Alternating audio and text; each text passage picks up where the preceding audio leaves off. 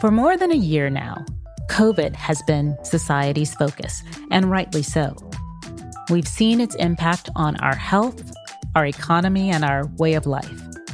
We've witnessed new vaccines developed in record time, and now we're in a race to get the entire globe vaccinated before more virus mutations occur.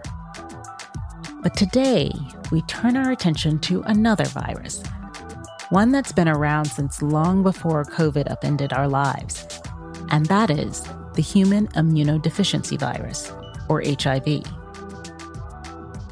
We have yet to discover a cure or a vaccine for HIV, but over the course of 40 years, we've developed treatments that have turned it from a certain death sentence to a manageable chronic illness for many, particularly those with access to these innovations.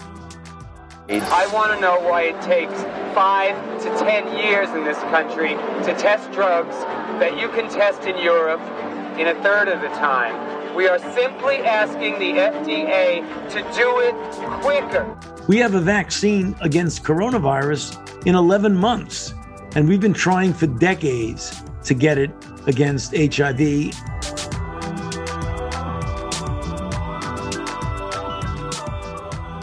Today, we will talk about how treatments have evolved over time and how biotechnology may hold the key to a cure. I'm Michelle McMurray Heath, and you are listening to I Am Bio.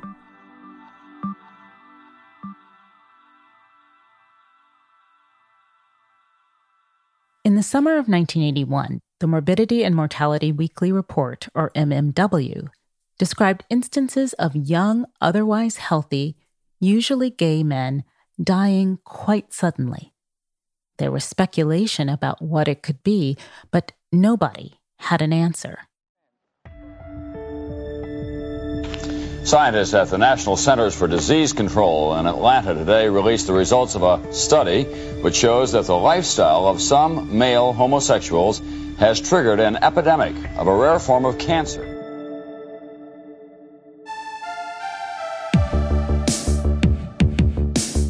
Dr. Anthony Fauci remembers first learning about this mysterious infectious disease in 1981. He described that moment to Julie Gerberding during BIO's International Convention this past June. Well, Julie, I remember it extremely clearly, almost exactly what I was planning to do the next day after the MMW report came out. I was sitting at my desk in Building 10, which is the clinical center of the NIH, our hospital, where we study patients. And I remember sitting in my office on the 11th floor of Building 10, seeing the first MMWR in June of 81. 5 gay men, all from LA, curiously, previously well, and all gay, with this extraordinary situation of pneumocystis pneumonia, which I know you never see in a normal person. So why would they be having pneumocystis? I put it aside, thinking it was a fluke. There must have been something going on, some drug that they took, some poppers to influence their immune system and suppress it.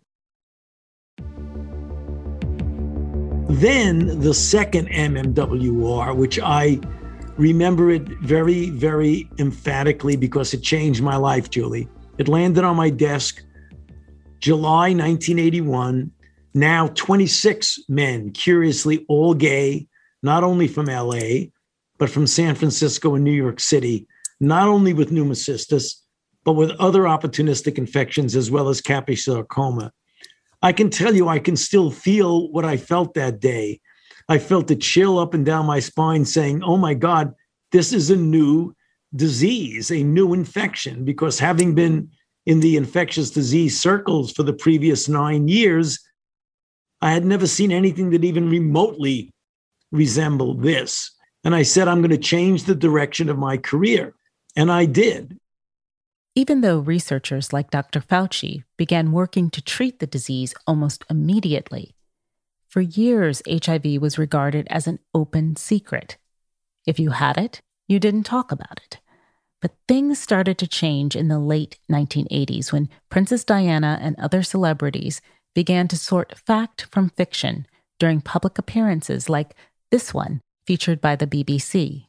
Princess Diana demonstrated that she cared.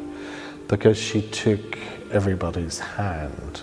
This was Diana, the Princess of Wales, coming in gloveless and shaking our patients' hands as well as ours. You know, that was very moving. The ward can take 12 patients. Today, though, the beds were empty. The patients were hiding from the media, unhappy at the way they've covered the AIDS epidemic in the past. Finally, one did agree to a picture of the princess shaking his hand to prove you can't catch AIDS through casual contact. I don't think it took a lot of convincing for him, because he was dying. And I thought, well, so what? I'll do it. And the night it aired, I got lots of notes pushed under my door. It was very, very moving, and I never got any negative reaction from the public at all. You know, if a royal was allowed to go in and shake a patient's hands, somebody at the bus stop or in the supermarket could do the same. That really educated people. In March 1987, AIDS activists were calling for the FDA to develop something that could save lives. AIDS activist Eric Sawyer talks about it in a video for the United Nations program on HIV/AIDS. Our first demonstration was on Wall Street in 1987 in March. The activist movement was really birthed then and kind of exploded because there were so many dying of AIDS. I want to know why it takes 5 to 10 years in this country to test drugs that you can test in Europe in a third of the time. We are simply asking the FDA to do it quicker. Activists like Eric were more important to the drug development process for AIDS than most people realize. Dr. Fauci explained the epiphany that changed his approach to AIDS research. Well, what happened back then, as you remember, is that we were dealing with uncharted waters. We had a disease that had no treatments at all, and treatments were mostly in the clinical trial arena. And we had people who knew that they were going to die before the cumbersome process of a clinical trial and the even more cumbersome process of regulatory approval would take place. So they wanted to be at the table when we discussed the design of trials, the access to trials, the inclusion and exclusion criteria, how long it takes to get a drug approved, and why can you not get drug outside of the arena of a clinical trial, what we called parallel track. All of those things, they wanted at least to be heard, but the rigidity of the scientific community, as well as the regulatory community, weren't listening. We know better. We're scientists. Don't tell us what to do. That was the attitude back then.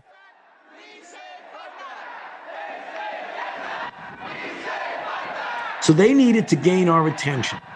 And since I was a visible figure out there doing my best to probe what's going on, to involve in the community, I became the face of the federal government. So when they decided they wanted to get the attention of the federal government by iconoclastic, disruptive, theatrical ways that they did with organizations like ACT UP, I became a target. Well, one of the best things I've ever done in my life was, instead of pulling back the way many of the scientists and people in the regulatory community did and running in the other direction when they saw the demonstrations, I started to listen to what they were saying. And what they were saying was making absolutely perfect sense. And I said to myself, you know, if I were in their shoes, I'd be doing exactly what they're doing. Because they weren't asking for anything crazy. They were asking just to be heard. So that's when I called them in, literally in this room where I'm sitting in this conference room, and sat down and said, we need to talk.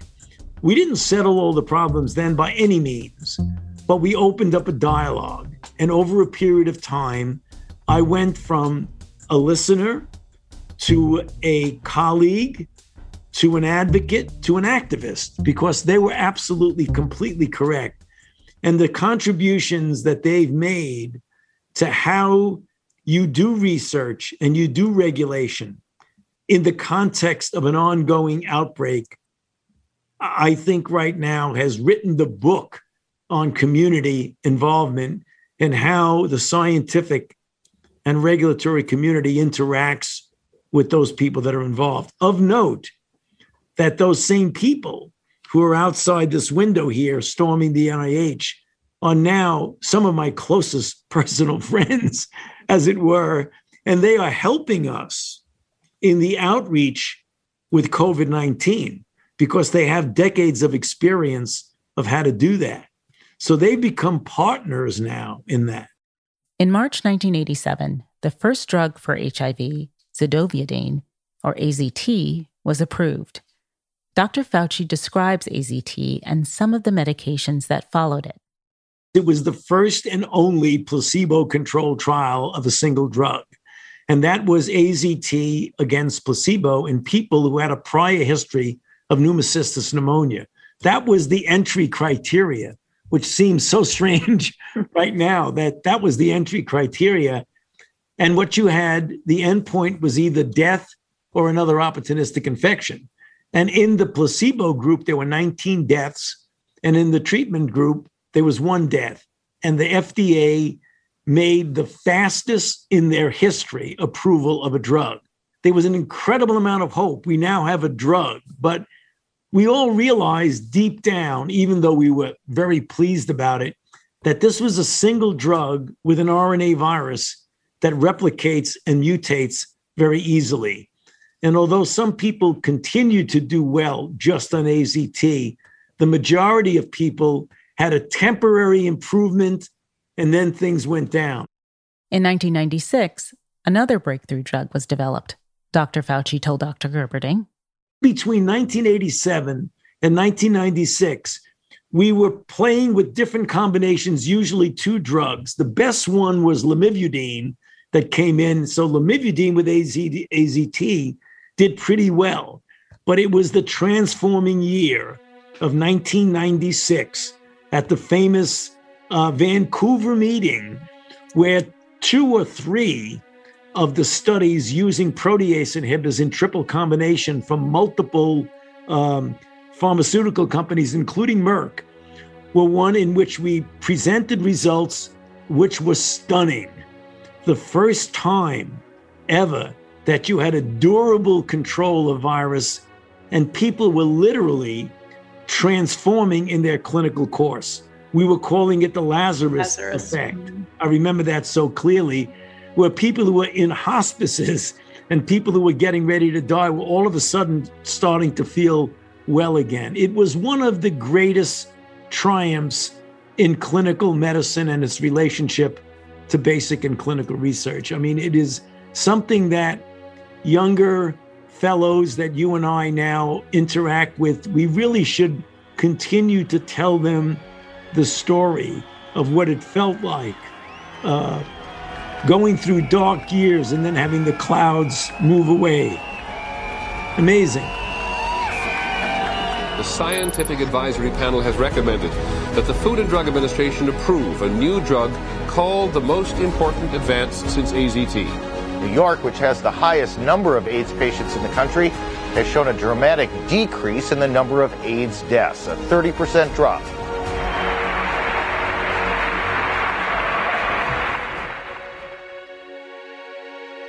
From beginning with a singular drug that delivered only temporary results, today there are dozens of FDA-approved medications that make HIV manageable for people who have already contracted it.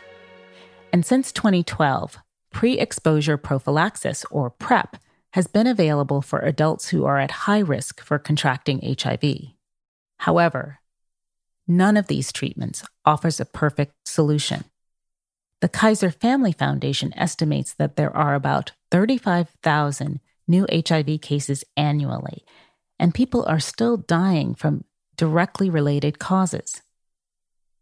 For many, the question is, if we can have effective COVID vaccines available in less than a year, why haven't we found the solution for HIV? When you look at natural infection, if the body generally is able to handle natural infection, even with diseases that have a high degree of morbidity and mortality: smallpox, measles, polio. At the end of the day, even though people suffer and die from those diseases, the majority of people recover because their immune system essentially handles the pathogen, removes it, and gives you lifelong protection against the identical pathogen. We've never had that with HIV because the body does not make a good immune response against HIV. And so we've never proved the concept that it could be done. We have a vaccine against coronavirus in 11 months, and we've been trying for decades to get it against HIV. But a very important story in the relationship between HIV and coronavirus regarding vaccines. The coronavirus researchers have partnered with the structural biologists who are doing HIV and learned from them how you stabilize a molecule in its pre-fusion, highly immunogenic form by doing certain mutations. So they took the spike protein and did exactly with the spike protein what the HIV people were doing with the envelope trimer.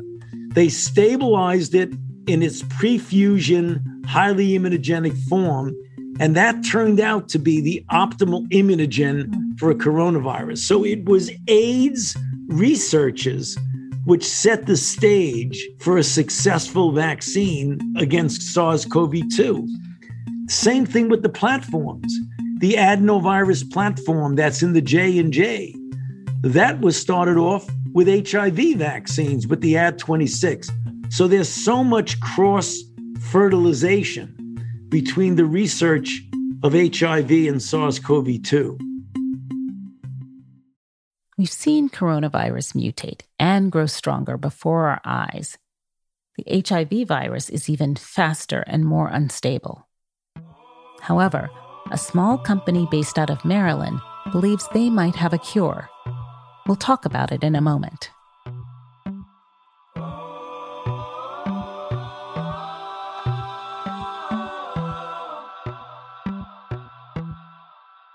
Are you signed up for Good Day Bio? It's the daily 5-minute newsletter at the intersection of biotech, politics, and policy.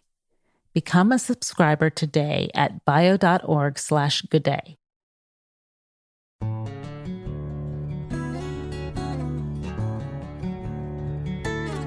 I would say to HIV that you are an intruder. You are here for a ride, but you don't belong to me. Don't get comfortable, because every piece of me is trying to expel you. And I'm going to continue that until I die, and you will not be the cause of it.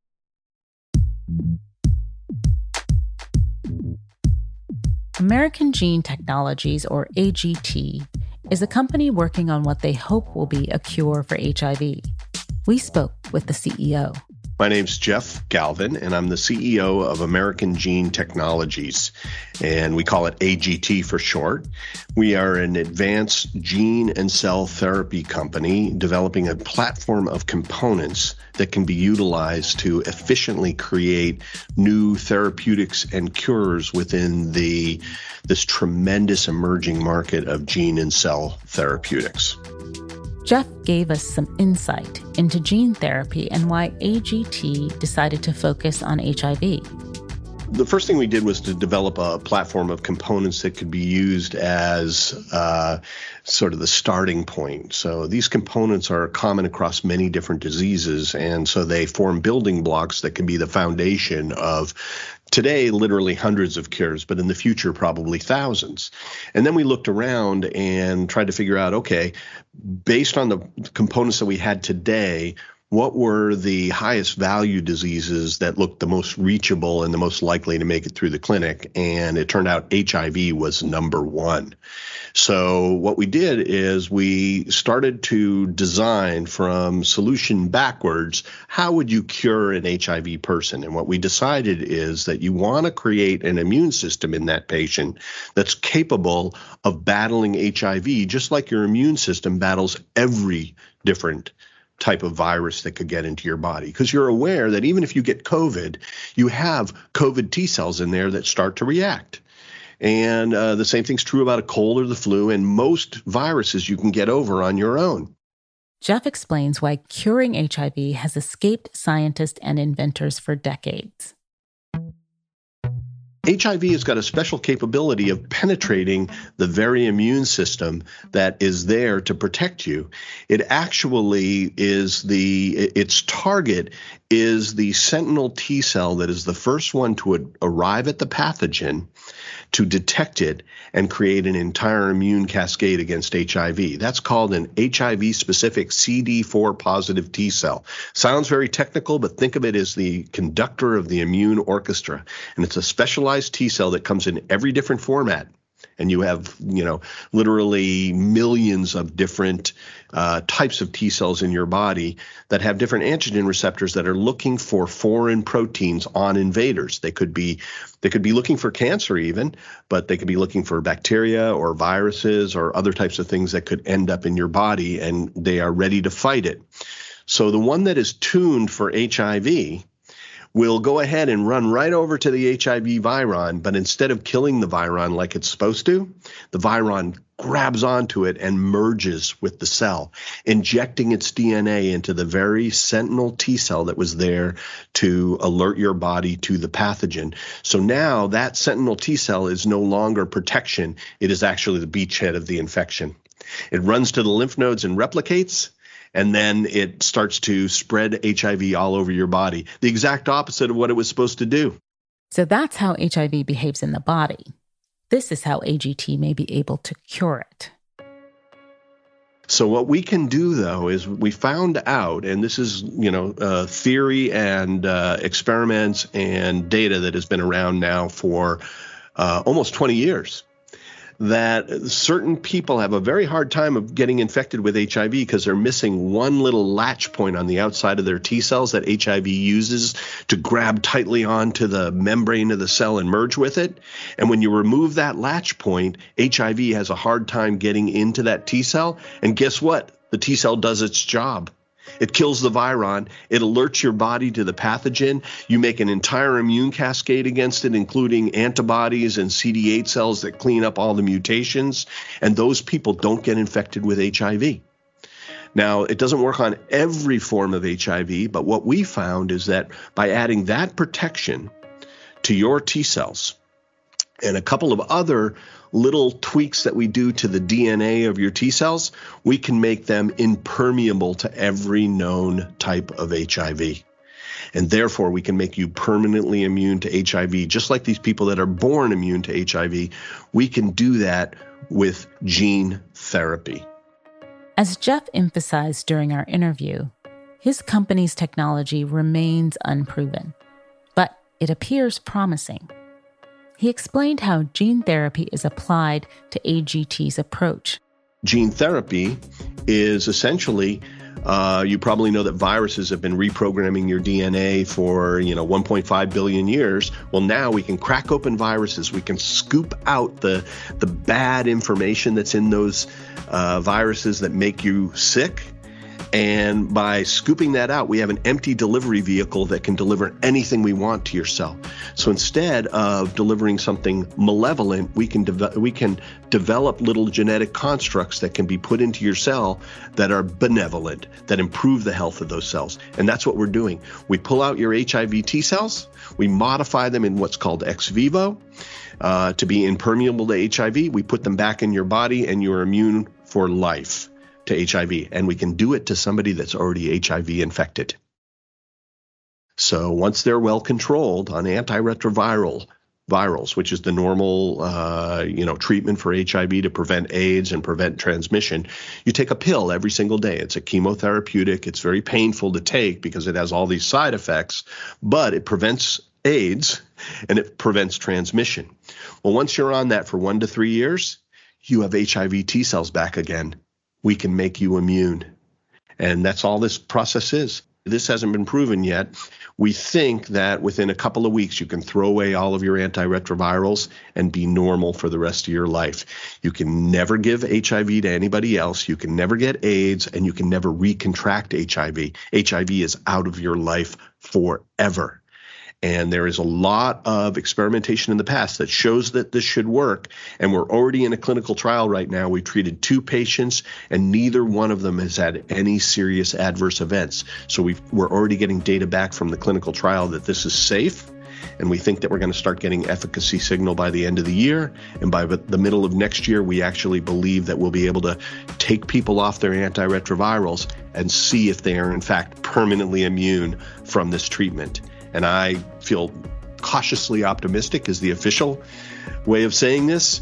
But I got to say, when you look at some of the data in the past and you look at how much we've improved this process from those people that have been functionally cured, it would make you think that, this might just work. And so we're very excited, keeping our fingers crossed. But that's basically how this whole thing works. If this works the way Jeff is describing, it would be monumental. The fact is that even though HIV can be managed, it's a burdensome, lifelong commitment to antiretrovirals.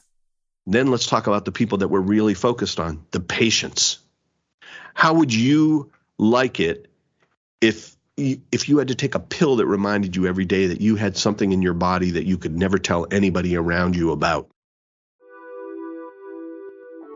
Okay, so then one day you find out, oh, you don't need to take that pill anymore, so you're not going to get any of those side effects. You won't be tired every day. You won't be nauseous every day. You won't have diarrhea anymore. You're not going to get early aging, bone density issues, all that stuff. You're not HIV positive anymore. You can't give it to anybody. You can't get AIDS. You don't need any special medication, any special attention, nothing. Can you imagine how they'll feel? Now, remember, I have to be very careful about the way I talk about this cure. It's not proven yet. Like I said, I am optimistic that we can do this thing, but this has been the dream of HIV patients for 40 years. In the first 13 or 14 years, maybe even more than that, HIV was a death sentence. And then because of these drug cocktails, these inhibitors that go into these antiretroviral therapies, it's no longer a death sentence, but it's a life sentence of taking those drugs. This is return to normal life. I mean, I'm afraid to, I'm buried in emails, from people saying, please let me into the clinical trial. And I have to explain to them, hey, it's not proven that it works yet. It's a limited clinical trial. It's only in 2 sites. We can't decide who's in the clinical trial. All we have is trial sites. They decide who gets into the clinical trial. We never even know who they are, right? I tell you, it just tears your heart out.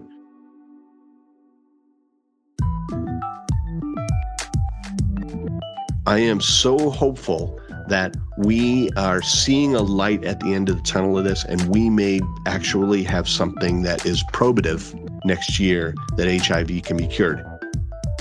This is the kind of innovative work we get really excited about at Bio. The ways our companies are truly changing the world, helping people live longer, healthier lives, and making the impossible possible. We will be following AGT's journey to see how this potential cure pans out.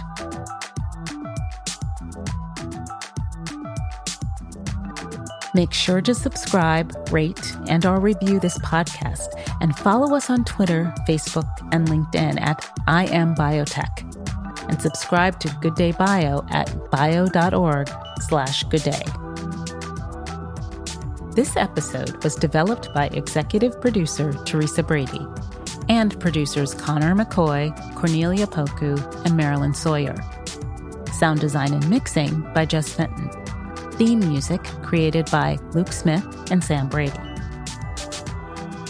On the next episode, we will be discussing the ever-contentious conversation around drug pricing.